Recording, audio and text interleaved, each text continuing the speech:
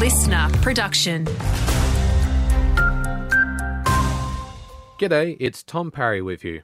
A hot day is on the cards for the northwest, with temperatures nudging 40 degrees in Sunraysia and expected to reach the mid-30s in the Bendigo region.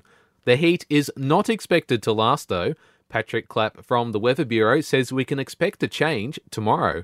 By Thursday, we're looking at anywhere from sort of 8 to 10 degrees as a bit of a drop in some of the hottest conditions. So Mildura drops back into the lower and mid-30s, and then into Friday, another drop again. A car stolen from Moama last year has been involved in a fatal crash in Melbourne.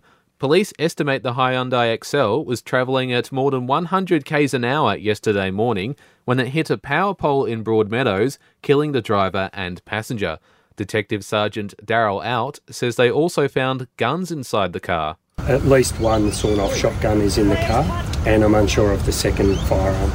A series of hay fires in Victoria has seen authorities urge people to monitor for excess heat. CFA crews have responded to 50 hay fires in the past 2 months, including one near Morong last Friday. Unfortunately, haystack fires can happen at any time. They're not just linked to just immediately before or after baling. It can be after heavy rainfall events as well. Agriculture Victoria's Brett Davidson there.